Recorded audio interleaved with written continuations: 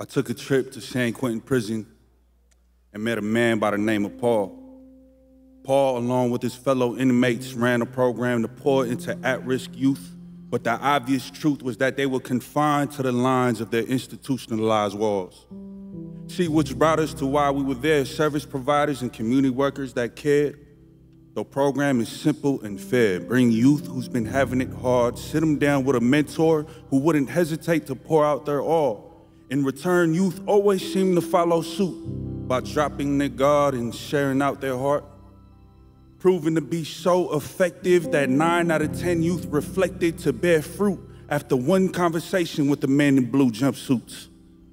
See, one parent shared that her son went to therapy for 9 months and would never open up. But her son arrived to a penitentiary and in less than 9 minutes opened up what she thought was closed shut.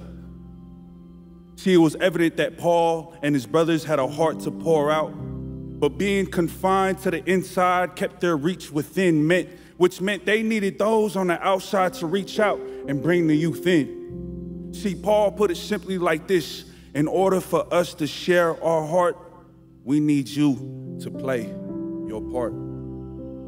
See, that call to action echoed that of another man named Paul, a prisoner of Christ who gave his life taking heed to the call.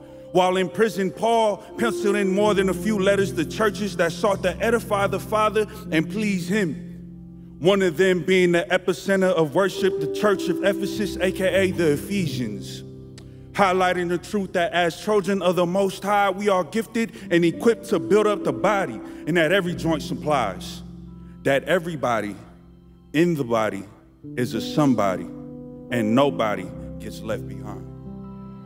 Which means that we all have a place and a position to play. If not, then we are at a slight decline. Because see, it's not enough to just exist, but we must seek to assist. And when we come together in unity, it's as if sweet fruit touching our Father's lips, a sweet delight when we shed his light. It only grows brighter when we come to unite.